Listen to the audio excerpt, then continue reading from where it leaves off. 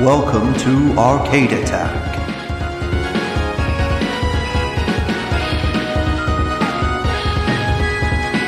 A retro gaming podcast for up to 4 players.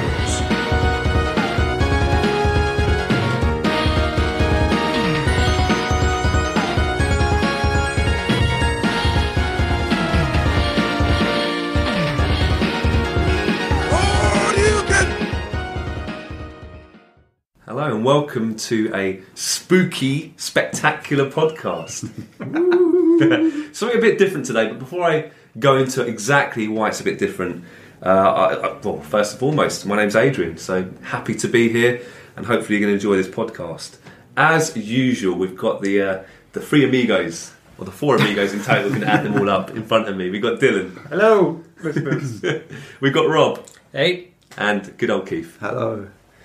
Right, so guys, I feel like Christmas has come early for me because obviously I got the Zelda Ocarina of Time podcast in the can, quite a recent upload, and well, like I said, it's come around again where I get to talk a bit more about Zelda. Yay. Yeah. Well, the Ocarina pod was very popular, wasn't it? So, I felt obliged. Yeah. Obliged for my lovely fans. But now, it's a little bit slightly different podcast today. We're not going to talk about Zelda per se. Oh. Because in case you've lived in a cave this last few days, I'm sure you realise that we are we're just in Halloween, really, the Halloween season. So today I'm going to treat you to a little ghost story. Don't trick us. Yeah, I'll treat you, mate. I'll treat you. Majora's Mask.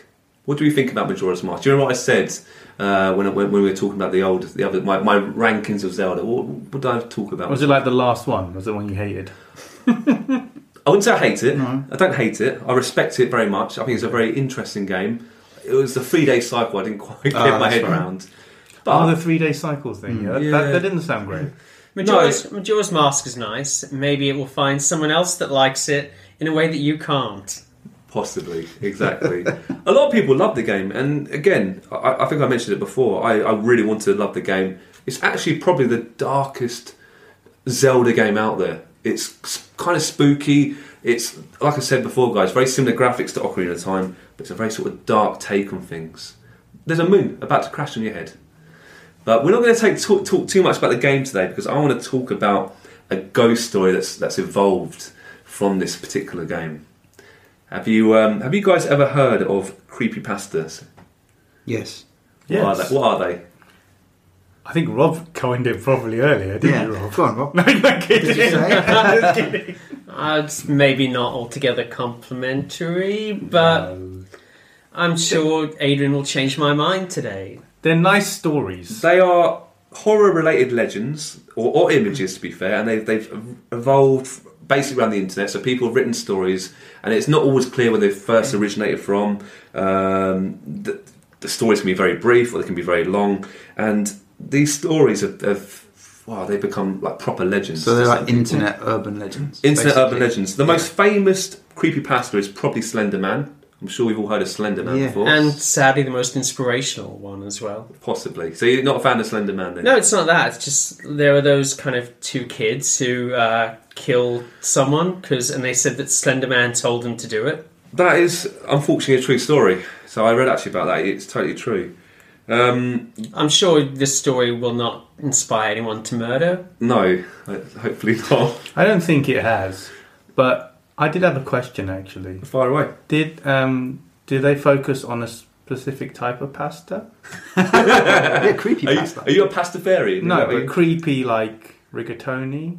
Or I think tagliatelle, surely. creepy tagliatelle. Spaghetti's basically like guts. That's pretty creepy. True. Spaghetti is probably the creepiest pasta, I think, isn't It it? is pretty creepy. Really? Before I go into bend round in a bit more detail, there's actually a few video game related creepypastas. There's one called Lavender Town Syndrome. Any idea what that could be based on? Oh yeah, Lavender Town is Pokemon. Oh, of Perfect, course, Pokemon. And this is a legend, so another story that's been released it was actually released just after the first Pokemon Red and Green, and again, it's a little bit morose, this story, but apparently this fictional story talks about high death rate between children aged 10 to 15, and these are apparently children that played Pokemon as well. So it's not a particularly nice story, but again, that's a creepypasta that's become very popular. Another one is called Polybius even, there you go. It is, again, an online arcade, so it's based on an arcade game. It's similar to Tempest, but again, quite similar to actual Lavender Town, but this game would cause sort of seizure flashes. Yeah, I've heard this one. You've heard about this one. Again, I've only got the very brief description here, but it's sort of subliminal messages, and again, it could lead to like suicide and quite dark thoughts. There's one called Sonic.exe,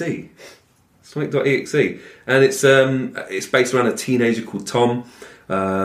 Lots of delusions, playing a haunted ROM hack of Sonic the Hedgehog. So there you go. If you want to play Haunted Sonic, if you're into Sonic, it could be worth looking into this. What happened in the Haunted Sonic ROM hack? Well, it's apparently it shows very disturbing content, gore, and apparently it's after you play this game, you get kind of possessed and you say, "I am God." So it's quite serious. It's pretty crazy stuff. I was hoping it would be like The Ring, where Sonic stops and looks at the screen and starts getting bigger and bigger and going to the screen and then comes out and starts strangling you or something. Fair enough. And he does like rings as well. So. Exactly. Ooh, nice. Nice. Good link. Nice. Yeah, it's got your story's got a good ring to it. There you go. There you go. There's one other. Well, there's two more sort of video game creepypastas that have really sort of made it big. The last one I'll really quickly go over is one called Petscop, Petscop, and it's or Petscop even, and it's based on a fictional PlayStation 1 game released in 1997, but fictionally released in 1997. Again, I don't know too much about the details, but the one I want to talk about today is a certain story which I stumbled across about a year ago. I told you I played Majora's Mask about last year, and I put my hands up. There's some tricky bits in that game, and due to the time limit, the 3-day cycle, when you've got a clock ticking, I have to be honest, guys, to work out some of the puzzles and some of the temples, I actually did go on the internet for walkthroughs. You never. I had to. And when you're typing in Majora's Mask walkthroughs, obviously, if you go on like YouTube, there's attached videos, isn't there? There goes all our credibility as gamers. Yeah. Oh, everyone's done it. I'm not proud of it. Play along with it, Keith, for God's sake. Yeah. Oh, he should be ashamed. Get out of it and don't come back. But I kept seeing this Ben Drowned, Majora's Mask. What could this be? So I done a bit more digging, and it's a story I read last year, and it's quite it spooked me out. Actually, I have to say, it did spook me out a little bit, and I think because I was playing the game at the time, it probably had a bit more kind of sort of emphasis. So today I'm going to actually, in a few minutes, read you the story of Ben Drowned. It's perfect. It's a perfect ghost story, perfect for Halloween. And hey, I'm actually quite proud of it. Actually, before I start reading the story, I managed to track down the author of Ben Drowned. He's big now.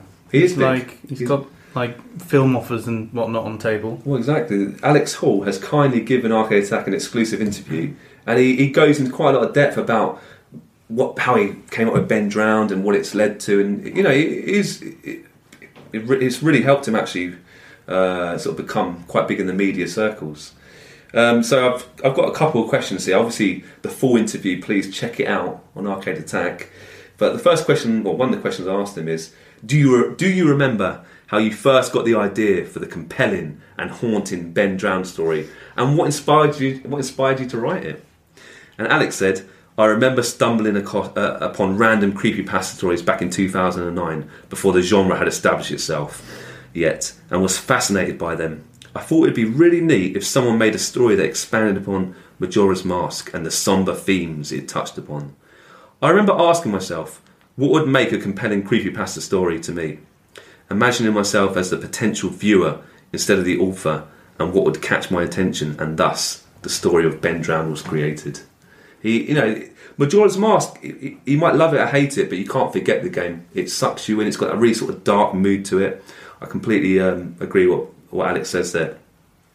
And one more question. I love this answer before I get to the story. I asked him, how do you reflect on the reaction to your story? And did you ever expect to create such a well-known gaming story? And he said, it's still, 7 years later, a weird feeling. I've been very thankful and blessed to have such a great outpour of support and fans, and it's been such a unique experience that I wouldn't trade it for the world. I've been fortunate enough to be able to hear how I've impacted and inspired people to write that I've never actually met. I've been fortunate enough to be courted by some high-profile film studios looking to make a Hollywood adaptation of my story, and I've been fortunate enough to have a fan base of people who enjoy my work. However, sometimes all the attention can be intimidating. I didn't even reveal my real name and face behind the story until 2012, and I've gotten my fair share of interesting stalker fan letters. It does put a lot of pressure on someone, especially when you're trying to create a follow-up story to recapture that same kind of magic. You just know whatever you create next is always going to be compared in some way or another to Ben Drowned. I think subconsciously I needed some time in between my next project for things to cool off a bit before I felt less pressure and could create more freely. And that's just two answers. He writes so elegantly, and he obviously Ben Drowned has affected quite a few people. I think most people have just enjoyed the story for what it is. A small handful have taken it almost a bit too seriously and been properly freaked out by it. Like I said, guys, please check out the full interview. Alex has kindly allowed me to use this opportunity to actually tell the story to everyone. So, in a minute, pour yourself a drink. Get yourself settled down, and hopefully you're going to enjoy the story of Ben Drowned. Post 1, September the 7th, 2010. Okay, I need your help with this. This is not copy pasta. This is a long read, but I feel like my safety or well-being could very well depend on this. This is video game related, specifically Majora's Mask, and this is the creepiest shit that has ever happened to me in my entire life. Having said that, I recently moved into my dorm room, starting as a sophomore in college, and a friend of mine gave me his old Nintendo N64 to play. I was stoked, to say the least. I could finally play all those games of my youth that I hadn't touched in at least a decade. His Nintendo 64 came with one yellow controller and a rather shoddy copy of Super Smash Bros. And while beggars can't be choosers, needless to say, it didn't take long until I became bored of beating level 9 CPUs. That weekend, I decided to drive around a few neighbourhoods, about 25 minutes or so off campus, hitting up the local garage sales, hoping to score on some good deals from ignorant parents. I ended up picking up a copy of Pokemon Stadium, GoldenEye, fuck yeah, F-Zero, and 2 other controllers for $2. Satisfied, I began to drive out of the neighbourhood when one last house caught my attention. I still have no idea why I did it. There was no cars there, and only one table was set up with random junk on it, but something sort of drew me there. I usually trust my gut on these things, so I got out of the car and I was greeted by an old man. His outward appearance was, for lack of better words, displeasing. It was odd. If you asked me to tell you why I thought he was displeasing, I couldn't really pinpoint anything. There was just something about him that put me on edge. I can't explain it. All I can tell you is that if it wasn't in the middle of the afternoon and there were other people within shouting distance, I would not have even thought of approaching this man. He flashed a crooked smile at me and asked what I was looking for, and immediately I noticed that he must be blind in one of his eyes. His right eye had that glazed over look about it. I forced myself to look into his left eye instead, trying not to offend, and asked if he had any old video games. I was already wondering how I could politely excuse myself from the situation when he would tell me he had no idea what a video game was. But to my surprise, he said he had a few ones in an old box. He assured me he'd be back in a jiffy and turned to head back into the garage. As I watched him hobble away, I couldn't help but notice that he was selling what he was selling on his table. Littered across his table were rather peculiar paintings, various artworks that looked like ink blots that a psychiatrist might show you. Curious, I looked through them. It was obvious no one was visiting this guy's garage sale. They weren't exactly aesthetically pleasing. As I came to the last one, for some reason it looked like Majora's Mask. The same heart-shaped body with little spikes protruding outward. Initially I just thought that since I was secretly hoping to find that game at these garage sales, some Freudian bullshit was projecting itself into the ink blots. But given the events that happened afterwards, I'm not so sure now. I should have asked the man about it. I wish I would have asked the man about it.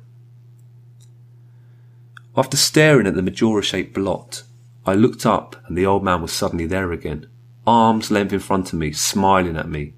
I'll admit I jumped out of reflex and I laughed nervously as he handed me an N64 cartridge. It was a standard grey colour, except that someone had written Majora on it in black permanent marker.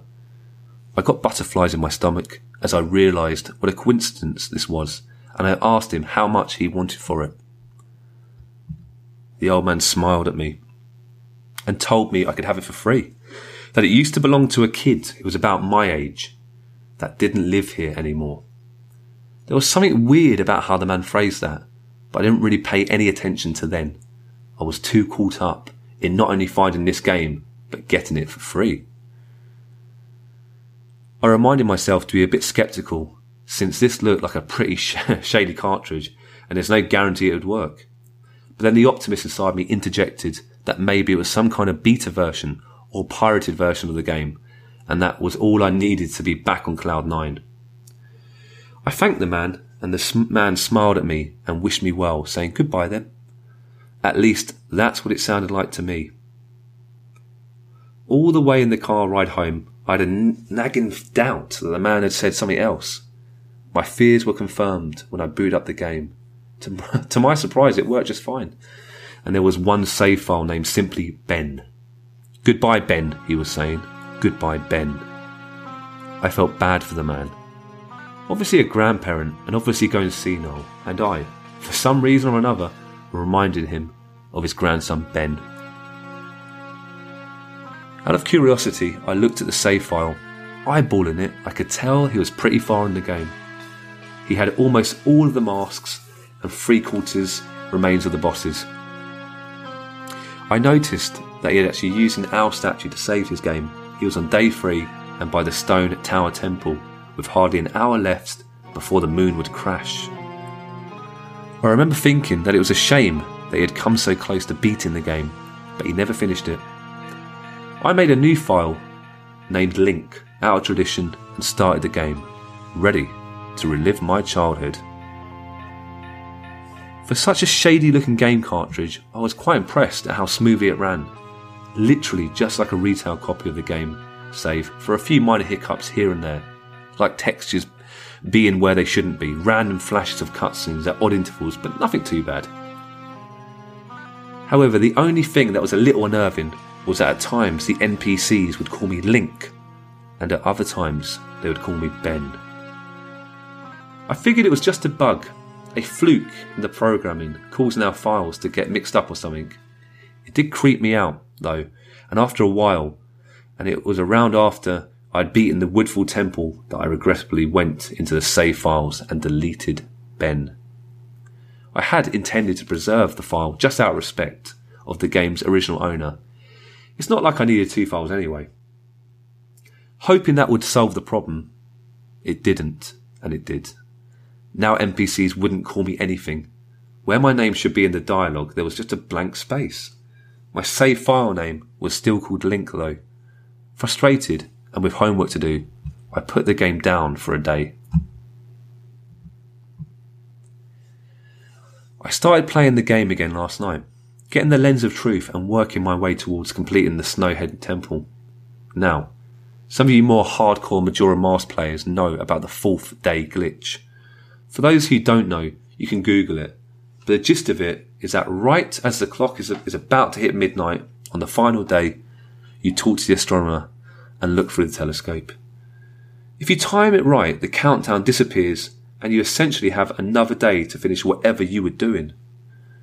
Deciding to do the glitch and try and finish the Snowhead Temple, I happened to get it right on the first try, and the time counter at the bottom disappeared.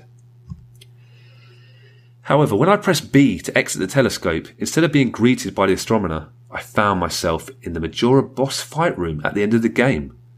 The trippy boxed-in arena.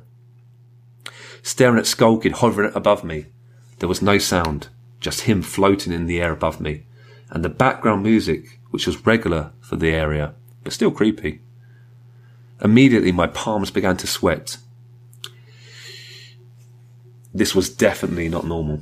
Skull Kid never appeared here. I tried moving around the area, and no matter where I went, Skull Kid would always be facing me, looking at me, not saying anything. Nothing would happen though, and this kept up for around 60 seconds. I thought the game had bugged or something, but I was beginning to doubt that very much. I was about to reach the reset button when the text appeared on my screen. You're not sure why, but you apparently had a reservation. I instantly recognised that text. You get that message when you get the room key from Andrew at the Stock Pot Inn. But why was it playing here? I refused to entertain the notion that it was almost as if the game was trying to communicate with me. I started to navigate the room again, testing to see if that was some sort of trigger that enabled me to interact with something here. Then I realised how stupid I was. To even think that someone could reprogram the game like this was absurd. Sure enough, 15 seconds later, another message appeared on the screen. And again, like the first one, it was already a pre-existing phrase. Go to the lair of the temple's boss, yes or no. I paused for a second, contemplating what I should press and how the game would react. When I realised that I couldn't select no, taking a deep breath, I pressed yes, and the screen faded to white with the words dawn of a new day. Where I was ported to filled me with the most intense sense of dread and impending fear I'd ever experienced. The only way I can describe the way I felt here is having this feeling of inexplicable depression on a profound scale. I'm not normally a depressed person, but the way I felt here was feeling that I didn't even know existed. It was such a twisted, powerful presence that seemed to wash over me. I appeared in some kind of weird Twilight Zone version of Clocktown. I walked out of the clock tower, as you normally do when you start from day one, only to find that all of the inhabitants were gone. Usually with a fourth day glitch, you can still find the guards and the dog that runs around outside the tower. This time they were all gone. What replaced them was the ominous feeling that there was something out there, in the same area as me, and that it was watching me. I had 4 hearts to my name and the hero's bow, but at this point I wasn't even considering for my avatar. I felt that I personally was in some kind of danger. Perhaps the most chilling thing was the music. It was a song of healing, ripped straight from the game itself, but played in reverse. The music would get louder, building up, so if you should expect something to pop out at you, but nothing ever did, and the constant loop began to wear on my mental state. Every now and then I would hear the faint laugh of the happy masked salesman in the background. Just quiet enough so I wasn't sure if I was just hearing things, but just loud enough to keep me determined to find it. I looked in all 4 zones of Clocktown, only to find nothing, no one. Textures were missing, West Clocktown had me walking on air, the entire area felt broken. Hopelessly broken. As the reverse song of Healing repeated for what must have been the 50th time, I just remember standing in the middle of the South Clocktown, realising that I had never felt so alone in a video game before. As I walked through the ghost town, I don't know whether it was the combination of the out-of-place textures and the atmosphere and the haunting melody of the once peaceful and soothing song being butchered and distorted, but I was literally on the verge of tears, and I had no idea why. I hardly ever cry. Something had gripped me here, and this powerful sense of depression that was both foreign and crippling. I tried leaving Clocktown, but every time I attempted to zone out, the screen would fade to black, and I would just zone in another part of the Clocktown. I tried playing my ocarina. I wanted to escape, and I did not want to be here. But every time I played the Song of Time, or the Song of Sorin, it would say, "Your notes echo far, but nothing happens." By this point, it was obvious the game didn't want me to leave, but I had no idea why it was keeping me here. I didn't want to go inside the buildings. I felt that I would be too vulnerable there to whatever I was terrified of. I don't know why, but I came up with the idea that maybe if I drowned myself at the laundry pool, I could spawn somewhere else and leave this place. As I zoned in and ran towards the pool, that's when it happened. Link grabbed his head and the screen flashed for a brief moment of the Happy Mask salesman smiling at me. Not Link, me, with Skull Kid's scream playing in the background.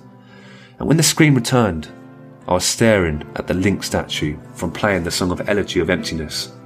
I screamed as the thing just stared at me with that haunted facial expression.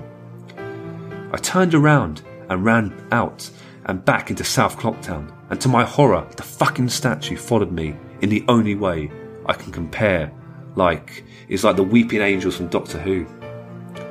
Every so often, at random intervals, the animation would play of the statue appearing behind me. It was like the thing was chasing me, or, I don't even want to fucking say it, haunting me. By this point, I was on the verge of hysterics, but not even once did the thought of turning off the console occur to me. I don't know why. I was so wrapped up in it, the terror felt all so real. I tried to shake the statue, but it would literally appear right behind me every single time. Link started to begin to make weird animations I'd never even seen him do before. He would flail his arms around or spasm randomly, and the screen would cut to the Happy Mask salesman smiling again for a brief moment before I was face to face with that fucking statue again. I ended up running into the Swords Master's dojo and ran into the back. I don't know why, but in my panic I just wanted some kind of assurance that I'm not alone here. To my dismay, I found no one, but as I turned to leave the statue, cornered me in the cubby in the back. I tried attacking the statue with my sword, but to no avail. Confused and backed into a corner, I just stared at the statue, waiting for it to kill me.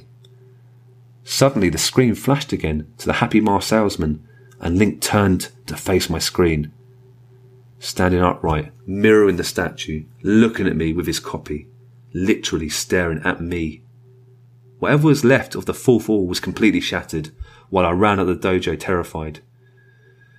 Suddenly the game warped me to an underground tunnel, and the reverse song of healing queued up again. As I was given a brief moment of rest before the statue started appearing behind me again, this time aggressively. I could only take a few steps before it would summon behind me again.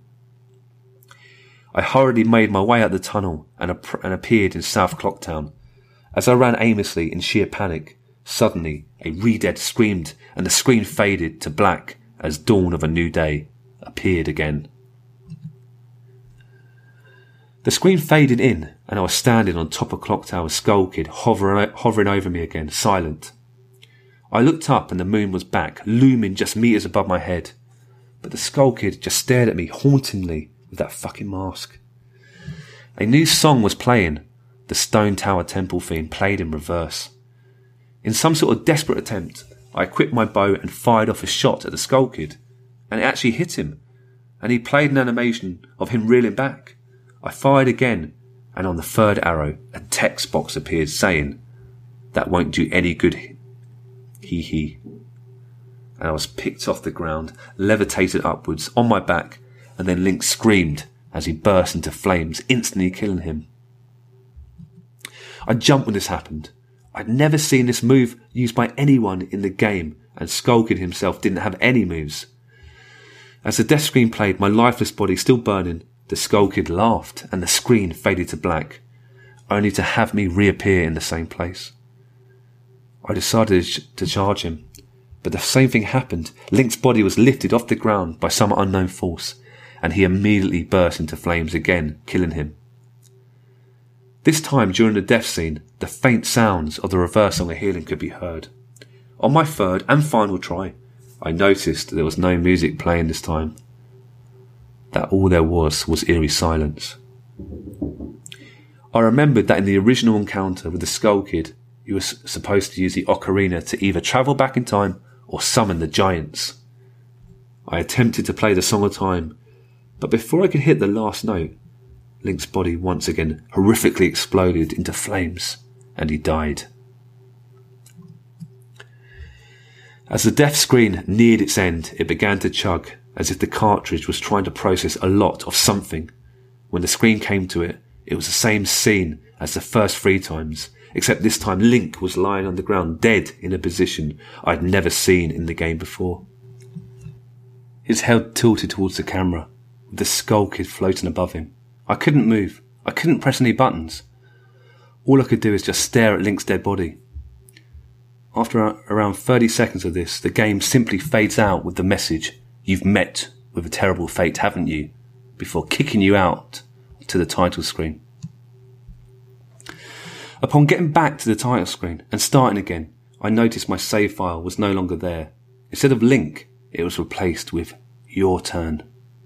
Your Turn had 3 hearts, 0 masks and no items. I selected Your Turn, and immediately when I did, I was returned to the clock tower rooftop scene of my Link dead and the Skull Kid hovering over, with the Skull Kids laughing, looping again and again. I quickly hit the reset button, and when the game booted up again, there was one more save file added. Below Your Turn, entitled Ben. Ben's save file was right back where it was before I deleted it, at the stone tower temple, with the moon almost crashing. I turned the game off at this point. I'm not superstitious, but this is way too fucked up even for me. I haven't played it at all today. Hell, I didn't even get any sleep last night. I kept hearing the reverse of my healing music in my head, and just remembering the sense of dread I felt exploring Clocktown. I drove back to the old man's house today to ask him some questions with a buddy of mine. No way I was going there alone. Only to find that there's a for sale sign in the front yard, and when I rang the door, no one was home. So now I'm back here writing down the rest of my thoughts and recording what happened. Sorry if some of this has grammatical errors and whatnot. I'm running on no sleep here. I'm terrified of this game, even more so that I've relived it a second time, writing this all down. But I feel like there's still more to it than meets the eye, and there's something calling me to investigate this further. I think Ben is something in this equation, but I don't know what. And if I can get hold of the old man, then I'd be able to find some answers.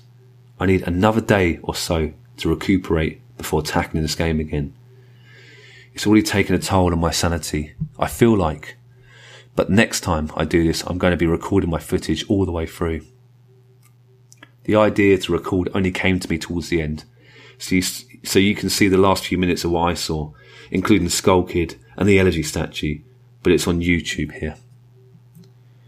I'm going to stay in this thread for a little while longer before I fall asleep to answer any questions you guys might have, or hopefully listen to your ideas or theories to help me shed some light into this, or maybe things I should try to do. I think I'm going to play Ben's file tomorrow to see what happens. Maybe I was supposed to do that all along. I don't believe in paranormal shit, but this is a little too fucked up, and maybe this Ben guy is just a really good hacker programmer. I don't want to think about the alternative if he isn't. That's the end of the copy-paste. I'm hoping that maybe this is some kind of running gag the developers had, and the other people had gotten gag or hacked copies of the game like this. This just really scares me. Post 2, September the 8th, 2010. I'm going to post what happened and link the video footage, but last night everything got too real for me. I think I'm done messing around with this. I passed out pretty much immediately after making that thread. But last night, that Elegy of Emptiness statue, I had a dream about it. I dreamed that it was following me in my dream, and that I'd be minding my own business when I'd feel my neck hair stand up on end. I would turn around that thing, that horrible lifeless statue would be staring with those empty eyes right at me, merely inches away. In my dream, I remember calling it Ben, and never before had I a dream that I could remember so vividly. But the important thing is, I did get some sleep, I suppose. Today, putting off playing the game as long as I could, I drove back up that neighbourhood to see if the old man had come back. As I expected, the car was still gone and no one was home. As I was walking back to my car, the man next door mowing the grass killed the power of his lawnmower and asked me if I was looking for someone. I told him that I was looking to talk to the old man that lived here, to which he told me what I already knew. He was moving. Trying a different avenue, I asked if the old man had any family or relatives I could talk to. I discovered that this old man had never been married, nor did he have any children or grandchildren through adoption.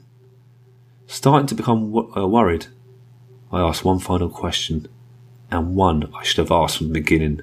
Who was Ben? The man's expression turned grim, and I learnt that 4 doors down, around 8 years ago, on April 23rd, the man informed me that it was the same day as his anniversary. That's how he knew the specific date. There was an accident with a young boy named Ben in the neighbourhood. Shortly after his parents moved, and despite any further attempts to talk to the man to get more attention, he wouldn't divulge anything else. I went back and started playing again. I load up the game, and immediately I jumped at the title screen where the mask flies by. The sound that played was not the normal whoosh sound. It was something much more higher pitched. I pressed start, bracing for the worst. But just like 2 nights ago, the files Your Turn and Ben were displayed. Truth be told, I looked at the Ben file earlier. It seems to fluctuate between displaying the OWL save and not. I brought up the Ben file, hesitated for a moment, noticing that the stats were not the same as they were originally 2 days ago. It seemed like he had already completed the Stone Tower Temple this time. Summoning my courage, I selected it. Immediately, I was thrust into complete chaos. Sure enough, I was outside Stone Tower Temple, but that's about all that was expected. The zone itself wasn't called Stone Tower Temple, but rather St-O-N-E. And immediately, a dialogue box of complete gibberish that I couldn't make out greeted me.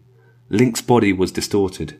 His back was cocked violently to the side, where his posture was permanently disfigured. Link's expression was dull, almost monotonous. He had an expression on his face that I didn't recognise before. It was a blank look, as if he was dead. As Link stood there, his body spasmed irregularly, back and forth, I examined what had become of my avatar, and noticed I had a C button item I had never seen before. Some kind of note, but pressing it did nothing.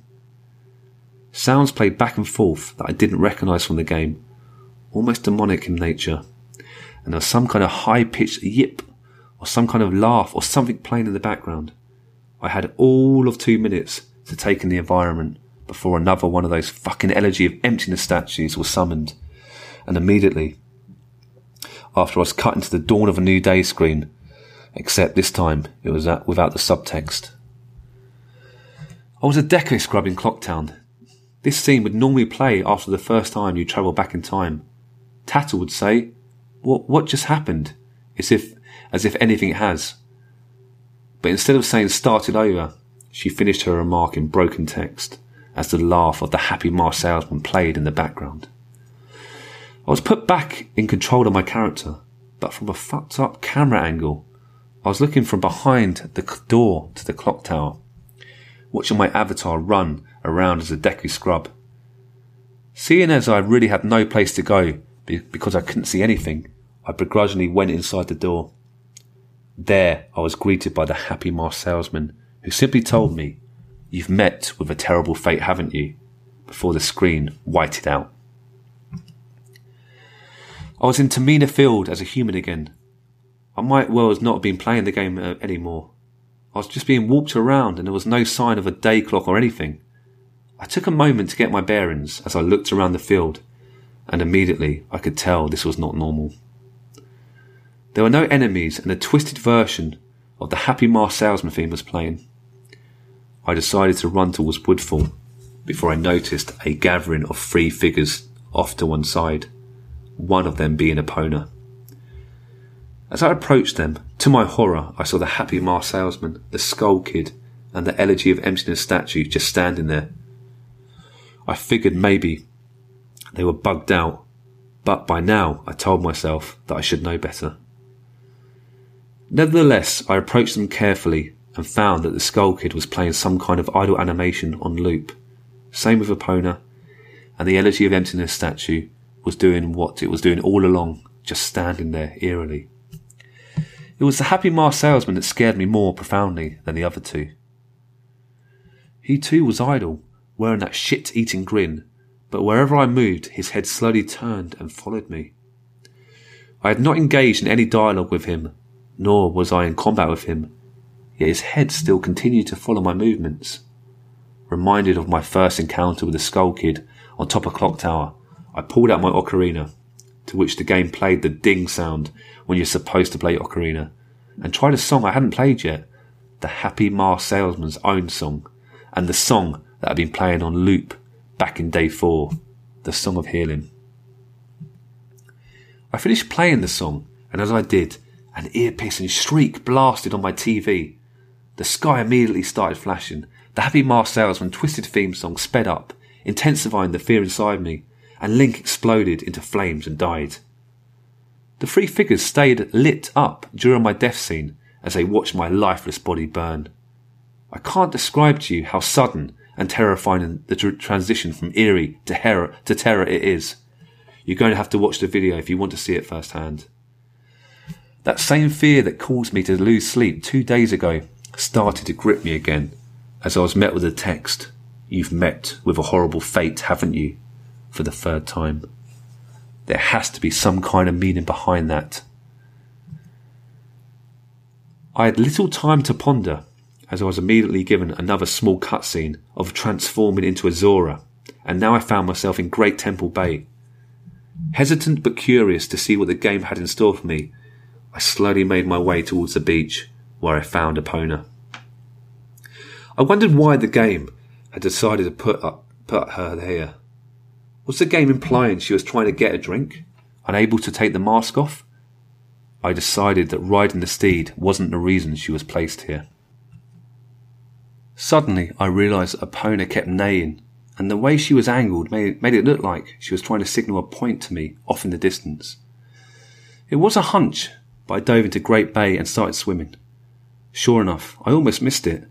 I found something at the bottom of the ocean. One last Elegy of Emptiness statue. I went down to examine, and suddenly my Zora started doing a choking animation I'd never even seen a Zora do before, which didn't even make sense because Zoras can breathe underwater. Regardless, my character choked to death and died. And again the statue was the only thing that was highlighted in my death. I didn't respawn this time. I was booted back to the main menu, as if I'd restarted the console. The press start screen was before me. I knew the only reason why it would put me here is because the save files had changed again. Taking a deep breath, I pressed start and I was right. The new save files told me about Ben. Now it made sense why the statue appeared when I tried to go to the laundry pool. The game must have anticipated how I would have tried to escape the day 4 clock town. The 2 save files told me his fate. As I suspected, Ben was dead. The game obviously isn't through with me. It taunts with me with new save files. It wants me to keep playing. It wants me to go further, but I'm done with this shit. I'm not touching any more of the files. This is already way too horrifying for me, and I don't even believe in the paranormal. But I'm running out of explanations. Why would someone send me this message? I don't understand it. I just get too depressed thinking about this. The footage is up here for those who want to see it and try to analyse it. Maybe there's some kind of coded message in the gibberish or something symbolic in what I went through. I'm too emotionally and mentally drained to fuck with it anymore. Post 3, September the 10th, 2010. I know it's early in the morning. I've stayed up all night. I can't sleep. I don't care if people see this. That's not the point. I just want the word to get spread so I don't suffer for nothing. I've lost the will to type about this. The less I dwell on this, the better. I think the video just speaks for itself. I did what you guys told me. I played the Elegy of Emptiness song at the first prompt by the game I was given. But I think that's what the game, or Ben. Jesus Christ, I can't believe I'm even humouring the absurd idea that it exists in the game. wanted me to do. He's following me now. Not just in the game, he's in my dreams. I see him all the time, behind my back, just watching me. I haven't gone to any of my classes. I stayed in my dorm room with the windows closed and the blinds shut. That way, I know he can't watch me. But he still gets me when I play. When I play, he can see me. The game is scaring me now. It talked to me for the first time. Not just using text that's already in the game. It actually spoke to me. Talked to me. It referenced Ben. It talked to me. I don't know what it means. I don't know what it wants. I never wanted this. I just want my old life back. Stuff like this doesn't happen to people like me. I'm just a kid. Not even old enough to drink yet. It's not fair. I want to go home. I want to see my parents again. I'm so far away from home here at this school. I just want to hug my mum again. I just want to forget that statue's horrible blank face. My original game file is back, just the way I left it before it was gone. I don't want to play it anymore. I feel like something bad will happen if I don't, but that's impossible. It's a video game. Haunted or not, it can't hurt me, right? Like seriously though, it can't, right? That's what I keep telling myself. But every time I think about it, I'm not so sure. Post 4, September the 12th, 2010. Let me just clear things up. I know you guys are worried, but Jad Usable is okay. He finished moving out today and he said he's going back home. He's just taking the semester off. I'm not really sure what's happened. I have a vague idea, but you guys probably know more than I do. I'm Jad Usable's roommate, and obviously I knew something was wrong with him for a few days now. He stayed in his room all the time, fell out of contact with literally all of his friends, and I'm pretty sure he hadn't been eating hardly anything.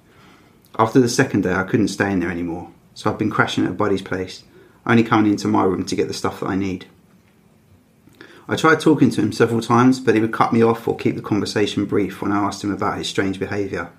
It was like he was convinced something was hunting him. Yesterday I came to grab my philosophy book and he approached me looking awful, horrible bags under his eyes. He handed me a flash drive and gave me specific instructions. He told me that he needs me to do one last favour for him. He finally explained to me what's been going on, gave me the account info to his YouTube account and told me that he's getting away from here, that it lured him to play again instead of trying to change things and that he shouldn't have done that, and to upload the footage and inform people what happened. I told him that he could do it himself, and he got this wild look in his eyes and told me that he's never looking at that game again, and that's the last thing he said to me. He never even said bye when his parents came to pick him up. I never even got to meet his parents. I honestly can't tell you what happened. When he spoke, it was kind of hard to understand him, and his fucked up appearance really distracted me.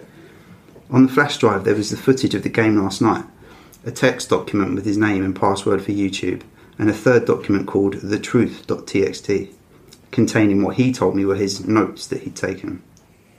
He told me that this meant everything to him, that I follow his instructions exactly. Normally I wouldn't be so to the letter for a request over a fucking video game, but the way he spoke and the way he looked made me know this was really serious, and I'm going to honour that. I've had this video since yesterday, but had to have someone help me use Pinnacle. That's not really my forte. After watching it, I had to go back through and look at his other videos on his YouTube account to realise what was going on, and even then I'm really confused. The video I'm releasing tonight, thetruth.txt, will be released on September 15, just like he requested. I haven't dared peek at it yet, so the first time I see it will be the first time you see it, out of respect to my friend. To answer your questions, no, I haven't tried calling him yet. I think I'll give him a call tomorrow to see if he's okay. He should have gotten back home by now. About the video. In this video I cut straight to when he loaded the Ben file in the game. Looking back I realised that Jad Usable left the save select screen in because it said different names sometimes, so my bad for that, but all it said this time was the same at the end of his last video, Link and Ben, nothing different. I wasn't there when he played it, but it looks to me like in the beginning when he first spawns he's testing out his equipment or seeing what items he has or something, because apparently they've changed randomly before. Then, after that, I just think the game got too personal for him. Post 5, September the 15th, 2010. Hey guys, Jad Usable here. This will be the last time you'll be hearing from me, and this is my final gift to you. These are the notes I've taken and the realisations I've made. Before I delve into this, I want to thank you for following me and thank you for listening. It feels like the weight of a powerful burden is about to be lifted. By the time you read this, I won't be around anymore. But after spending 4 days with this maddening game, I've begun to understand what's really at play here, and hopefully after reading this, we can ensure this will never happen again. There are things I could not share with you why this was going on due to the circumstances to which I explained. With Ben blocking any attempt I made to try and relay the truth to you, I tried, ever so subtly, to warn you guys in various ways. Amidst the chaos and delirium, I devised a barely noticeable pattern in my videos. In all my 5 videos I recorded over the 4 days, I have either used the Mask of Truth, interacted with a Gossip Stone, or the Lens of Truth equipped at some point. For you Zelda enthusiasts, these are all symbols of honesty and trustworthiness, and I would hope that one of you may have picked up on the reference. As I played the file, which I would name Ben, being mindful how Ben was watching over my every move in the game, I made a point to avoid doing anything too obvious. But I sent out a hidden message to you guys. I never equipped the lens, nor the mask, nor visited a stone. It worked, and the video was uploaded. I prayed that someone would notice the pattern. It didn't apply to Ben. The tags followed suit too. I hope you guys paid attention to those as well. They were all little messages to you. Nothing big enough that would catch Ben's attention or make him suspect anything. With Ben manipulating and changing my files, I honestly hope that what you guys saw was close to actually what happened, but there is no way for me to know. This may be a long read. I don't have time to proofread or make any of my research pretty, but here it all is. September the 6th, 2010, 11 p.m. Can't believe what happened. Not sure if this is some kind of elaborate hoax. Despite the fear, I can't help but be exceptionally curious about this. Who or what is this statue? Lots of questions here. I'm starting this document as a diary so I can keep track of everything. I'm typing up a summary of what happened so I can come back to it later. September the 7th, 2010. September the 7th, 2010. 2 a.m. Summary was posted here. You can go back and look at my first post for day 4.wmv for that. 4:23 a.m. I can't sleep. I've been trying so hard, but the harder I try, it just gets more restless. I just feel like that statue is appearing whenever I close my eyes. 8:20 a.m. Didn't sleep at all. Just going to start my day. I don't think I have the energy to go to class today. I'm going to drive back down to talk to that old man, taking my buddy Tyler with me just in case. 1:18 p.m. Back home now. No sign of the old man. Really weird that he appears to be moving the next day. But maybe the for sale sign was up there yesterday and I just didn't notice it. Tyler wants to know what's gotten into me and got me all worked up. I didn't tell him. Going to eat. Feel like death. 3:46 p.m. Could have sworn driving back from the subway that I saw the Elegy statue buried in some shrubbery staring at me go by. No, I definitely need some sleep. 5 p.m. Don't think a lot of people believe me if I told them about what's happening. Think I'm going to try posting this on the internet. Think I'll just use the summary. These notes are pretty sporadic. 6 p.m. 6 p.m. Connected my capture card to my computer to upload the footage. Thought my computer froze for a second. Made a strange popping sound when I hooked everything up. But now it seems to be working fine again. My computer can't die on me now. 7 p.m. Footage is finished uploading. The quality is a lot better than I thought it would be. Gee, guess this is a really special cartridge. Never had it come through this clear before. 8:45 p.m. I thought I saw an icon pop up on my desktop that looked like a statue's face for a split second. Gave me quite a scare. Getting really unnerved and delirious. I'm going to crash after this. 9 p.m. Begin uploading my YouTube video on an alternate account. 9:03 p.m. I don't remember having uploaded a Vampire, the Masquerade Bloodlines video last year. This was probably the account that I shared with a friend of mine last summer. I hope he doesn't mind me using it to upload this. 9:55 p.m. Posting my summary of day 4 with a link to a YouTube video. Going to try and stay awake, but I'm so tired right now. September the 8th, 2010, 10:48 a.m. I had a dream about the statue. I dreamed that it was following me in my dream, that I'd be minding my own business. When I feel my neck hair stand up on end, I turn around, that thing, that horrible lifeless statue, will be staring with those empty eyes right at me, merely inches away. In my dream, I remember calling it Ben, power of suggestion most likely, and never before had I had a dream that I could remember so vividly. 11:21 a.m. I really don't want to play this game again. I think I'm going to go back to see if that old man's there instead. 1:35 p.m. No old man. But I had an interesting conversation with his neighbour. I'll post the full thing with the summary of my tonight's attempt at playing the game. Going to wait for a bit though, and see if I can't dig up any more information on this Ben guy. 2:45 p.m. I've been getting random, inexplicable headaches due to the lack of sleep, and keep hearing that song in my head. Also, it's flu season, so I need to be careful not to get sick. My immune system is going to be shit right now because of all that all-nighters. 3 p.m. My computer just, on its own, opened up a text document and wrote the words, hi, and www.cleverbot.com by itself. What the fuck? 3:46 p.m. I went to the website. It's one of those bot chatting programs. I think it's best if I let the conversation speak for itself. September 9, 2010 conversation. Hello? Hello. Who is this and how are you able to control my computer? Who am I? Right, forgot. You're a bot.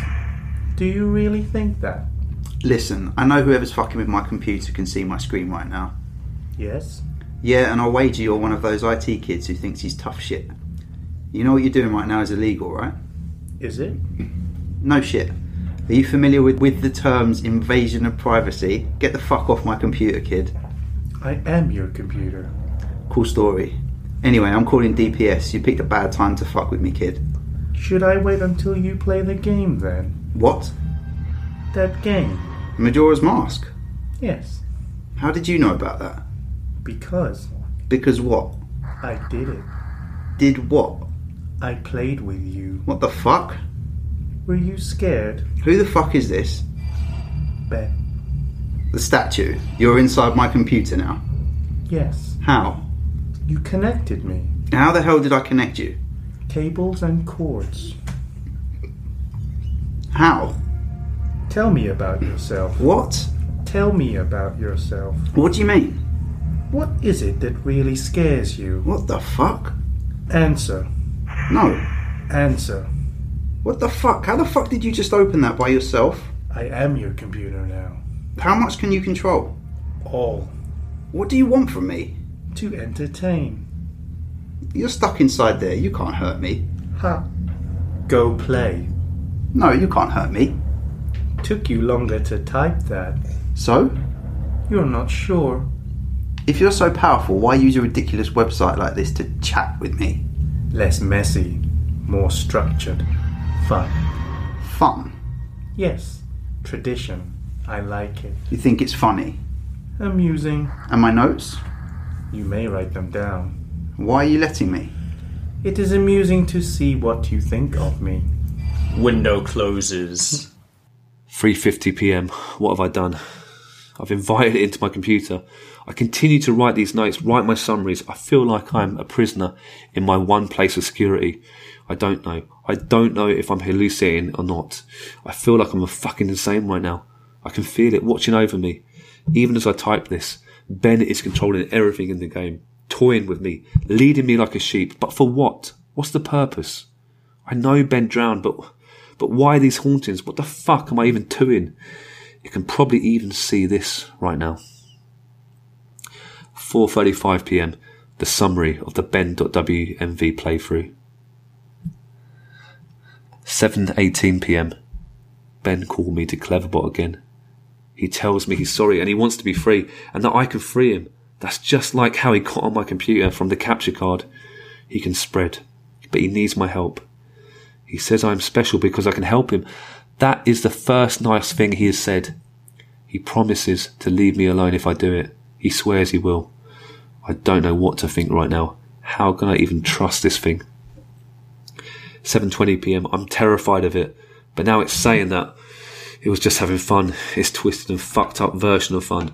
He's saying the game is over. I do want it to be over. He says that he just wants to be free. That he's trapped in the cartridge and my computer and he wants to be freed. I don't want to have to deal with this shit. I don't know how long I can deal with this watching. It's watching my every move, every stroke. I have nothing private anymore. It knows everything that's been on my computer. It tells that if it wanted to, it could do horrible things to me. But it hasn't, so I should trust it. 8 p.m. Something tells me that I'm being played again, just like in the game.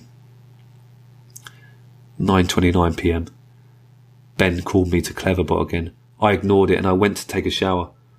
When I came to the laptop, I was welcomed with an image elegy statue staring at me with those dead eyes. I don't want to talk to him. 9:44 p.m. Fuck you, Ben, I'm not talking to you. 9:56 p.m. Fuck you, Ben, I'm not talking. 10:06 p.m. Fuck you, Ben, I'm not talking to you. 10:12 p.m. Fuck you, Ben, I am not talking to you. 10:45 p.m. It's been more than half an hour and the messages have stopped. Ben has stopped.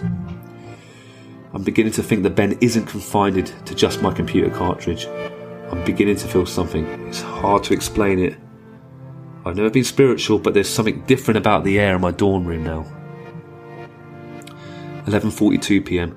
I'm beginning to see the elegy statues randomly as I search the internet in places I shouldn't. Places where you shouldn't be. I'll be scrolling down and suddenly I'll be staring at a picture of the elegy statue. Always the elegy statue. I don't know how much more I can take of this. September the 9th, 2010. 12:35 a.m. My worst fears confirmed. Ben has tampered with my summary of ben.wmv. I looked at the summary that I posted on various forums for the ben.wmv file, and parts have been omitted. There is no mention of Ben existing outside the game. There is no mention of the Moon Children. How could he have been this quick to delete the post without me noticing? I'm wondering if maybe it appeared to me that I was posting everything, but in reality Ben was posting his own censored version. I'm going to ask Ben why he did it. 12:50 a.m. He isn't responding to me on Cleverbot. It's just giving the generic responses it usually does. I'm just talking to a bot this time. 1:24 a.m. I think Ben is mad at me. 10:43 a.m. The Moon Children appeared in my dreams last night. They lifted up their masks to reveal their hideously disfigured faces. Maggots crawling out of their orifices, sunken black holes where their eyes should be. A yellow smile that slowly grew bigger and bigger as they came closer to me. They told me they wanted to play. I tried to run from them, but the 4 children pinned me down to the ground with surprising strength. Over them stood the Happy Mask salesman, announcing he had a new mask that he wanted me to try. In his spastic sudden movements, matching his in-game appearance, he took out a mask of moulded off of someone's face that I couldn't recognise, a younger-looking face, and it handed it to the Moon Children. Giggling, they latched it to my face, their horrible broken bodies bouncing up and down. 2 of them held me down, while the other 2 began to sew the mask onto my face. My shrieks and screams caused the Happy Mask salesman's face to turn into the most horrific smile I had ever seen. He sporadically moved around, examining this procedure like a curious doctor in that impossible movement. I flayed around, but it was no use. My eyes rolled back to my head because of the pain. It felt so real, but I couldn't wake up. I couldn't wake up no matter how hard I tried to wake up. After the mask was melded onto my flesh, they began sewing my legs together. Then my arms. The horrific feeling of a needle puncturing your legs and pulling them in, rupturing your Achilles tendons and tying them together resonated throughout my entire body. I tried to scream, but the mask was pressed so tightly against my face it was my new face, and my new face had no mouth. I didn't make a sound. I tried telling myself in my head that I was dreaming. I tried telling myself again and again, and suddenly the Moon Children stopped and looked at me. They just stared, and the Happy Mask salesman slowly bent down and stared at me, inches away from my face, and grinned when he simply said, "You've met with a terrible fate, haven't you?"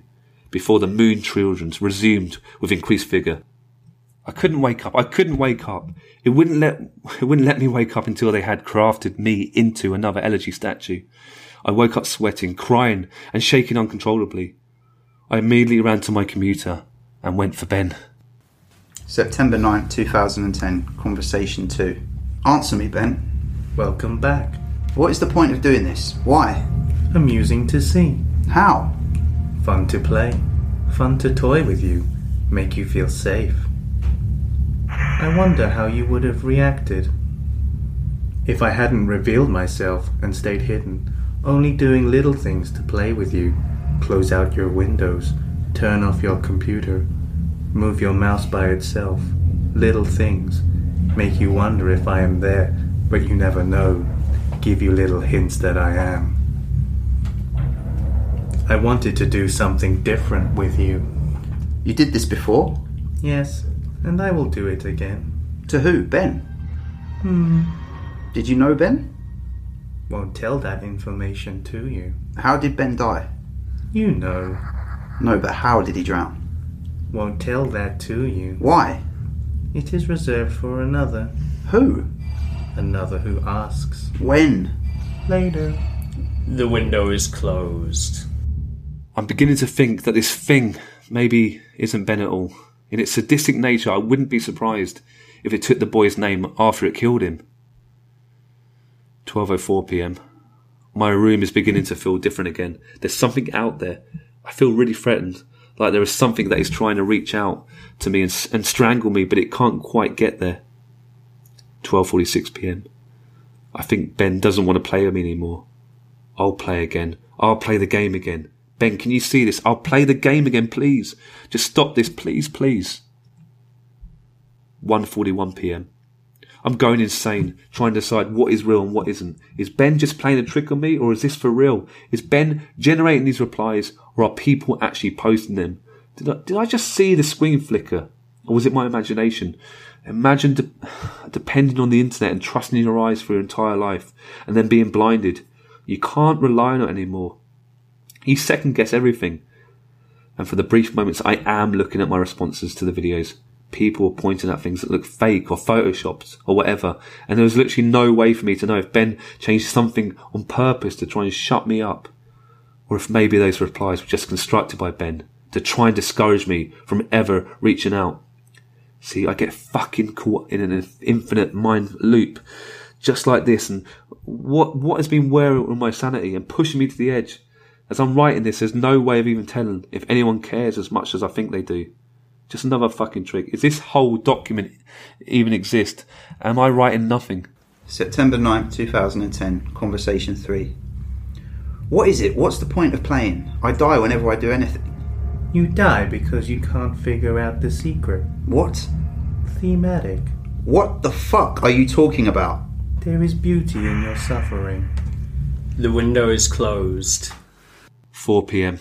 Ben is making me play the game again. It tells me that it is something very important to show me. September the 10th, 2010, 11:52 a.m. The drowned.wmv playthrough was up when I woke up today.